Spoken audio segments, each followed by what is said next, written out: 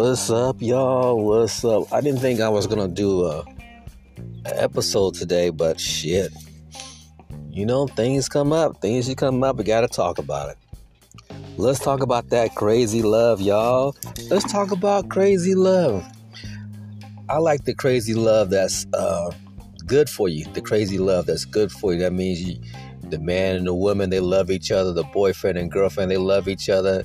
They cuddle. They just love each other to death. And it's all good. Nothing but loving. Nothing but loving. But then it's that crazy toxic love, y'all. So crazy toxic. Let me give you some examples of that crazy toxic love. It could be the man beating his wife to death and she still stick around and love him because she just love him. She just love that D, so she ain't gonna leave him, blah, blah, blah.